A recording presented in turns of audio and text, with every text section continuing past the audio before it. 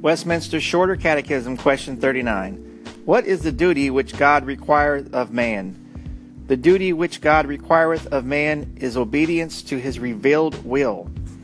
Scripture is Deuteronomy 29:29. The secret things belong unto the Lord our God, but those things which are revealed belong unto us and to our children forever, that we may do all the words of this law. Micah 6:8. He hath shown thee, O man, what is good. And what doth the Lord require of thee, but to do justly, and to love mercy, and to walk humbly with thy God? 1 Samuel 15:22. And Samuel said, Hath the Lord as great delight in burnt offerings and sacrifices, as in obeying the voice of the Lord? Behold, to obey is better than sacrifice, and to hearken than the fat of rams. This concludes the reading of Westminster Shorter Catechism, question 39, brought to you by thereignofchrist.com.